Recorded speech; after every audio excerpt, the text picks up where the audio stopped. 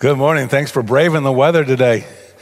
I had another pastor friend text me first thing this morning, and he quoted out of the book of Job where it talks about how God's voice thunders and how he restrains the lightning and his voice speaks in a thunderous way. And then the part I had always missed in that verse in Job chapter 4, how God does things we can't comprehend. I got to admit, when I heard the lightning at 2 o'clock this morning, I wasn't thinking, oh, God's amazing. Sometimes as a pastor, you just fall out so much on the practical side. I was thinking, how many people are going to stay home this morning? But you didn't. You're here. You're with us, as well as live stream is with us this morning.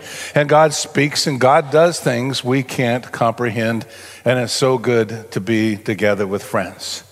And we look at a subject this morning that was so popular in 2022. It floated this chapter, Matthew chapter 6, to the top of the searches, again, globally, worldwide, because it addresses anxiety. And we live in an anxious time. Now, historically, the truth is, all of life since the fall in the garden and since original sin has been anxious times.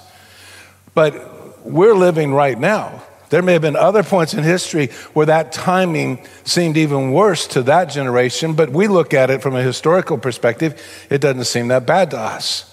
So our time feels like the worst because it is the worst we experience. And that can naturally create anxiety. The storms create natural anxiety. There's fear. There's legitimate fear. There's warnings about difficulties and problems and things that might happen. All of that's legitimate. But yet in Matthew chapter 6, what everybody was looking at this past year is where Jesus tells us over 6 different times, don't worry. But I'll tell you right up front, I don't know that I can fully convince you not to worry because I have a hard time convincing myself not to worry and not to be anxious.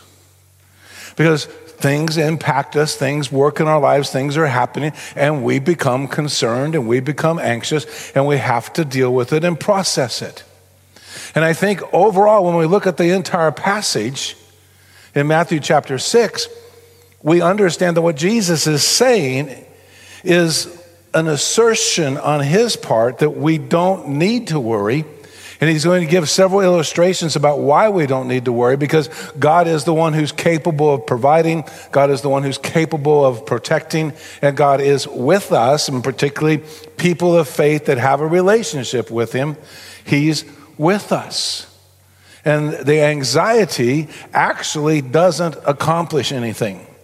It doesn't change your circumstances. It doesn't extend the length or the breadth of your life. Ironically, we know in this generation that anxiety, that worry can actually shorten our lives because it's bad for our bodies. We understand that. And so Jesus makes this assertion not to worry, but in a very real sense to stop and pause and gain a new perspective so that we can function during the anxiety. And actually, several verses. I'm combining several this morning from Matthew chapter 6. We're going to start in verse 25. Several of these verses were the top trending verses last year. Several of them, verse 33 will be the one we'll look at towards the end, was one of the leading ones analytically. And so obvious, this whole section is speaking to a need in our hearts because we're anxious, because maybe we're scared, because maybe we have fear, maybe because we don't know what's ahead and we are out of control. That's what works for me. That's what triggers me the most, is if a situation or a circumstance is outside of my ability to control, I struggle because I want to be in control. And so the concept of, like in 1 Peter, when Peter tells his congregation, when he tells that group in East Asia, and he says to them, look, cast your cares on the Lord. Literally, toss your anxieties on the Lord, and he will take care of them. I have a hard time with that. I want to control it. I want to deal with it, and releasing it can be difficult. And it's the same concept. So in verse 25, Jesus says to the crowd gathered that day, therefore I tell you, don't worry about your life. What you will eat, what you will drink, or about your body, what you will wear. Isn't life more than food? The body more than clothing? Now, there is something deep down inside, maybe it's just the carnal nature, that wants to scream out in this moment and say, no, this isn't true. I am concerned about what I'm going to eat. I got anxious this morning going to the cafe because I was looking for leftovers. I found some leftovers, but they weren't what I was looking for. So I found one of our deacons had laid his Bible and his notebook on a chair out there, and he had laid a bag of donuts out there. I'm confessing to all of you, I haven't confessed to him yet. I actually asked, we had one of our teenagers helping with the greeters ministry this morning. I actually asked her, I said, do you know whose Bible that is? She looked at it, she moved the donut bag, somebody named Bobby. I said, oh, I know him. It's not a problem. Picked up the bag, ate 2 of those donuts. It felt so much better. Something about thieving it just felt good. Now I'm confessing it to all of you. Food is important to me. Some things are obvious. Clothing is important to me.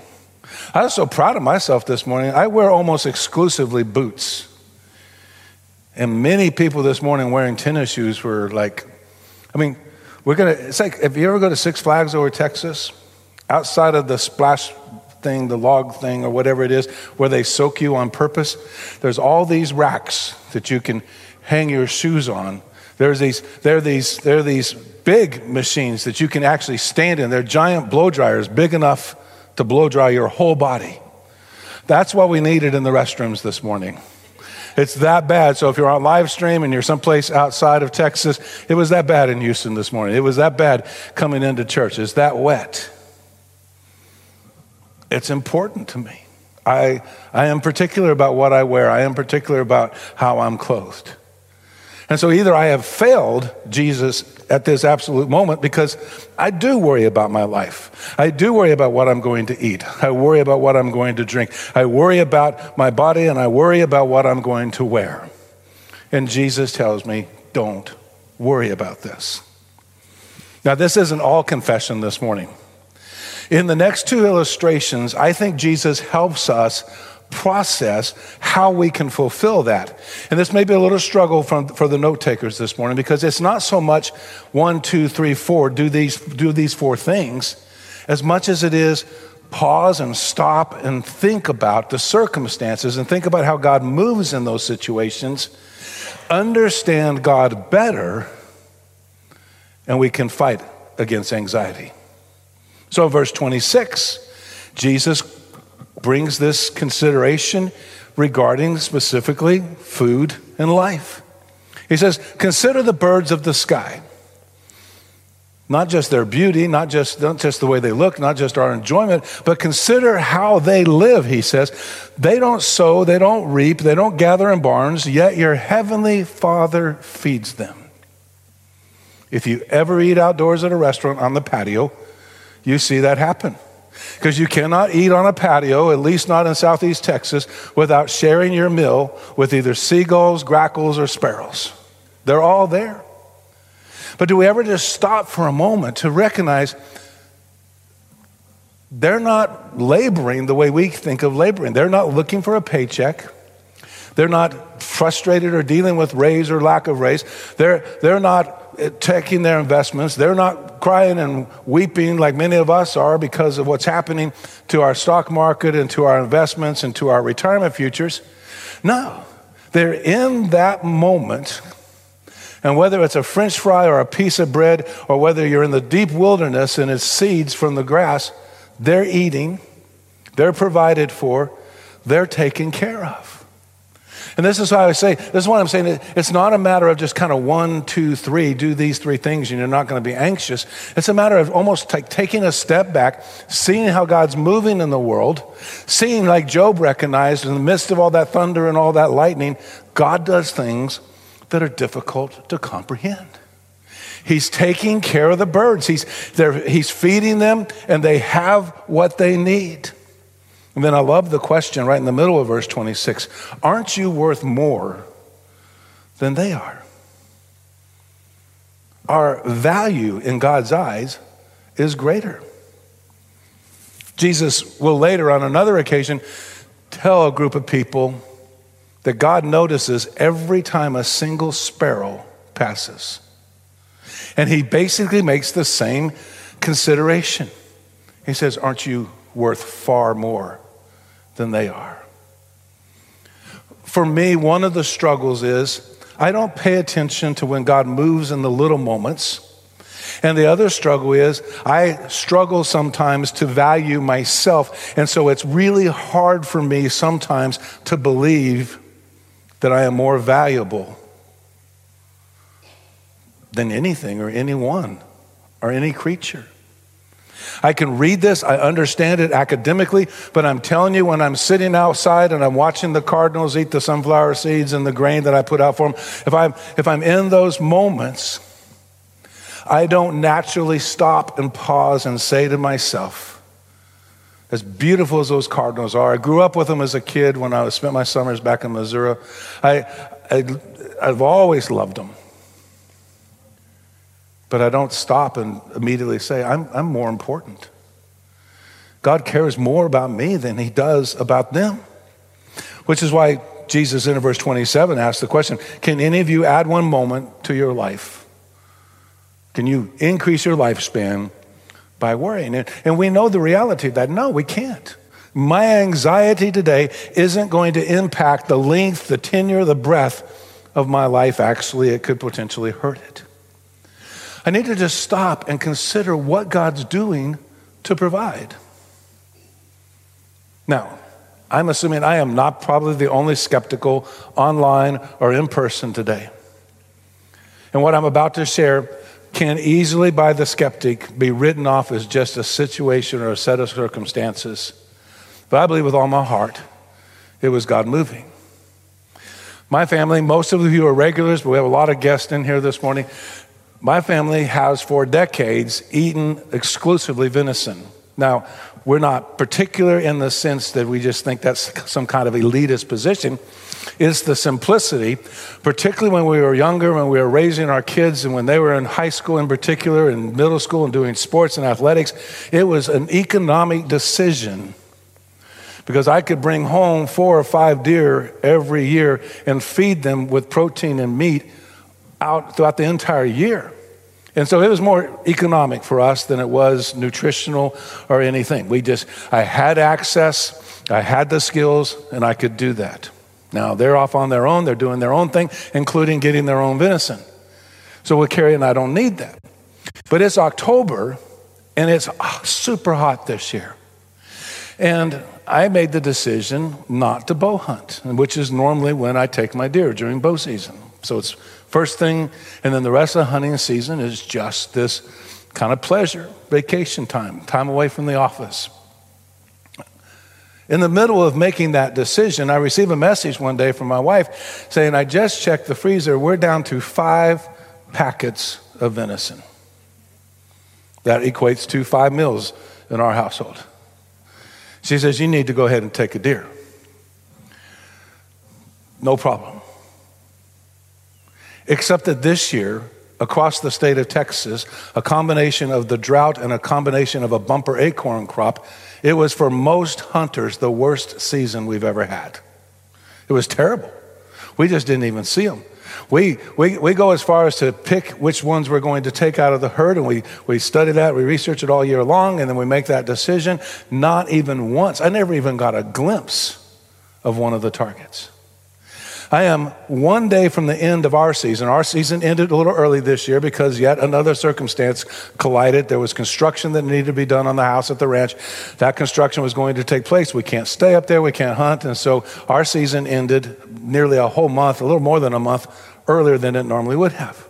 And during the period we were hunting, I never saw a deer that I would or wanted to take. And the messages get a little more intense, not because she's nagging me, but she's maybe a little anxious because Let's face it, buying meat from the store is an expensive proposition at any time. And over the last few months, it's gotten even worse. Except now you can buy a steak cheaper than you can buy eggs. But, I don't hunt eggs yet. I might, at the way things are going. Last day of my season, haven't seen anything. I know I'm down to the wire. If I don't get something that day, we don't have meat for the year. I know I'm making it sound so much more dramatic than it really is, and it's okay. You can just kind of laugh at me. But it was important to me, and it was a defining moment for me. I prayed about it. I've done that mostly for my kids. When my kids were young, I'd pray, Lord, please, there's some deer out there that's willing to sacrifice his life so my kids can have a good hunt. And I would pray for them. I'm praying for myself now. Lord, it'd be really great. I just need to see one, and I only need about 30 seconds. I don't see it. But I get a text from my best friend. And he says, hey, target 3 just arrived. He wasn't going to take a deer this year. He said, do you want it? And I said, yes.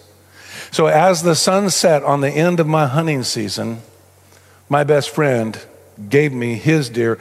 Our freezer is full. We will eat this year. We will eat venison. We just won't eat eggs. So now, that may seem circumstantial. It may even seem kind of ridiculous to the skeptic, but I believe with all my heart, God provided through my best friend. He did it for 2 reasons. 1, so my wife would have the food to cook that she loves to cook. And he did it for 2, because now I've been struggling for nearly 2 months with the pride of, for the first time in multiple decades, I didn't get a deer. So let me just go ahead and announce it in church and on live stream so you guys will stop asking me whether I got a deer this year. No, I failed miserably, did not pull a trigger once during season. So we got that out. I'm feeling a little cathartic and a little better now. But it didn't stop there.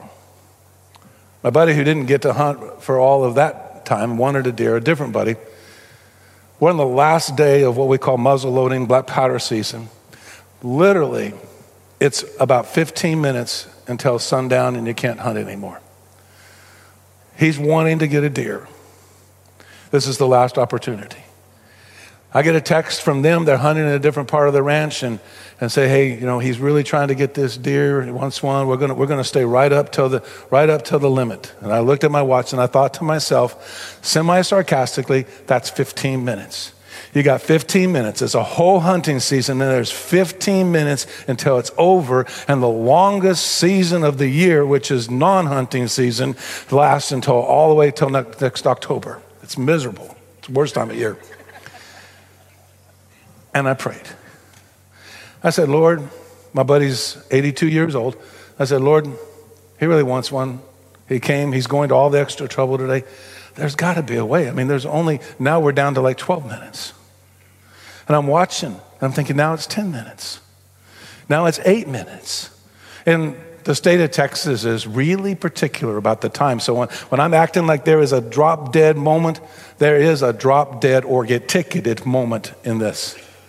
We're down to 6 minutes. Literally, I'm watching the time, and at 5 minutes remaining, I hear the gunshot. Now I have to pray that it was accurate. And it was. Now that may totally seem ridiculous, but when I think of moments like that where God just intervenes, and I think to myself, would we have survived if we had to buy all of our meat from the grocery store? Yes, we would have. We might have gone vegan, not for health, but just for finances. I mean, we would have been okay. But I will believe in all of my heart, whether anyone wants to believe with me, that God provided for us this year. That in that moment, the reality of being worth more than the sparrows, the cardinals, the grackles, the seagulls, or even beautiful white-tailed deer. God loves me, and I'm valuable. I don't have to worry, and I don't need to worry, even though I do, because he's always watching and he's always with me. The next illustration is just a consideration. Does the exact same thing as it did with the food, with clothing. Verse 28 says, and why do you worry about clothes? Observe how the wildflowers of the field Observe how the wildflowers of the field grow. They don't labor, which literally means in the Greek that they're toiling in the field, like they're farming. They're toiling in the field, or they don't spin thread, which literally means sewing their clothes. They don't do this labor. They don't do the things we're doing, in other words, Jesus says. Yet, he says, I tell you that even Solomon, who is historically the richest man ever in the history of the world, even Solomon in all of his splendor was adorned like one of these. He was taken care of. He had. And note this for just a second. He had it in excess. Even Solomon in all his splendor was adorned like one of these. If that's how God clothes the grass of the field, which is here today and tomorrow is thrown into the furnace, won't he do much more for you? You of little faith. So don't worry, saying, what will we eat, or what will we drink, or what will we wear?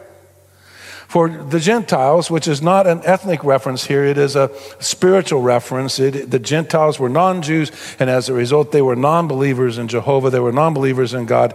These non-believers eagerly seek after all these things. And your heavenly Father knows that you need them. Jesus' illustration is a person that is adorned in excess, has more wealth than he can manage or do or spend, and yet, in Jesus' perspective, he looked better, acted better, and was taken care of better than the absolute most beautiful flower that's ever bloomed on the face of the earth. And it's the same assumption, because he knows that we're more valuable than that, and he knows that we need them. And I have to stop again for a moment. And I have to process, and I have to take this into consideration, and I have to recognize I face no difficulty, I face no circumstance that God's not aware of. And I do that sometimes. I think all of us do. We have a tendency to pray. Like, God, maybe you were busy yesterday, but did you notice the tax bill that came in? Did you notice the house payment that came in? Did you notice the tuition payment that came in? Whatever it might be, we tend to pray like God is unaware. And yet Jesus is saying he is aware. He knows what's going on, and he knows we have these needs. It's not a surprise to him. And this creates the perspective that guides all of our financial thinking. We're not owners of anything. Everything we have is because God blessed us with it. We are, as believers in Christ, we are, as people of faith, stewards. We are managers of God's property, God's possessions. And of course, he knows what we need. And it's already available to us because we're managing it for him. And so it's not a matter of just what I can do or what I can do and accomplish or what I can make a difference in. I do all those things out of management, out of stewardship of the resources God has entrusted to me. He already knows. And I am more important even than those resources because he loves me that deeply. So the one real takeaway happens in verse 33, which was, out of all the verses in this passage, the one that was trending the most. Seek first the kingdom of God and his righteousness. If I'm managing this stuff for God, and he knows how valuable I am, and he knows what my needs are, that frees me to seek the most important thing, which is his kingdom and his righteousness. So now my job, my work, my paycheck becomes ministry while I'm still here on earth. Now the effort and the hours and the energy I put into making a living is now opportunity to share my faith and to have conversations with people about the life-changing nature of knowing Jesus and the transformation of our life and coming to a conclusion. God loves me so much that he knows all of my needs and he provides all of those needs and he's going to take care of me. I am going to be okay. Whatever the source of my anxiety is, it's not a surprise to God, and he's going to take care of me, and he's with me. So I am now free to seek his kingdom, to seek his agenda, and to seek his righteousness, because I couldn't attain righteousness by myself. So here's the one takeaway. Here's the one thing we can write in our notes and say, this is the one thing I'm going to do. I am going to seek the kingdom of God And I'm going to seek God's righteousness always. Because Jesus' second phrase, all these things will be provided for you. You know, I think about it every day. I think about it multiple times a day. I'm losing sleep at night. The relocation of this church has been a big project that has been over 20 years in process. I personally inherited it and been here nearly 14 years in the process, and now it's happening. And I worry all the time. And I have to be reminded, the reason this project started was because we were seeking, because godly people were seeking God's kingdom and his righteousness and needed up-to-date tools and up-to-date presence in our community. I inherited that. The vast majority of the people here inherited that, and God's going to accomplish it and is going to fulfill it because he asked us to be stewards. He asked us to be managers of it. He asked us to do this, and we're going to do it out of obedience. His kingdom will be furthered. His name will be recognized and be famous, and multiple generations will follow us, knowing Christ, living for Christ, sharing Christ, and worshiping Christ. And so, yes, it's scary, and it's a little frightening at times, and it's almost overwhelming at times. But if we seek God's kingdom, if we seek his righteousness, all these things are going to be provided. And then you got to love the way Jesus is practical. Our band's coming back up. We're going to close out and worship and go back out into the rain. Just in such a practical way, he says, don't worry again. It's the 6th time he's told us that. Don't worry about tomorrow, because tomorrow will worry about itself. I love this phrase.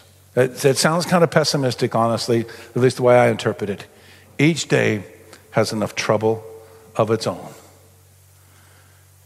If I'm going to be anxious today because of what's going to happen tomorrow, let me be anxious to see God's kingdom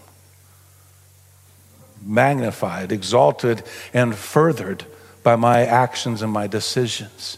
And let me seek out after his righteousness and let him give me his righteousness so people see Jesus in me and not just my worry. Because today is anxious enough. I don't need to pile tomorrow or next week or next month or next year or next decade onto the equation. Each day has enough trouble of its own. So today, in this moment, let me seek his kingdom. Let me seek his righteousness, and let me rejoice in his provision. Because today's tough enough. And so you need to plan for the future, but not today. Not in our worry, not in our anxiety. Today is enough. Let's do like Peter will later say, remembering these words that Jesus said, cast your cares, cast your anxieties onto the Lord. Because he cares. He knows. None of us, any one of us right now, is outside of his attention. He knows us. He's with us. And he wants to bless us. Because he loves us. We know it. We experienced it as children from our own parents. For the most part, we experienced it as parents with our own children and our grandchildren. We know what it is to love. We know what it is to be loved. But far exceeding any experience we've ever had is the experience of God who loves us so much that he wants to constantly provide for us. And he wants to constantly remind us we're so much more valuable than anything else on the face of the earth. We are the most valuable thing to God. So today, if you're going to preserve something, if you're going to save something, let it be yourself. Because God considers you more valuable than anything else. And he's providing, and he's working, and he loves. And he loves in a splendid way. Just an extraordinary fashion. Much like Job said, beyond comprehension. Embrace it. Just right now in your heart. Just say what's on your mind. Say what's on your heart. Share the anxieties. Give it to him. And most importantly, tell him you're willing to trust him and invite him to be a part of your life.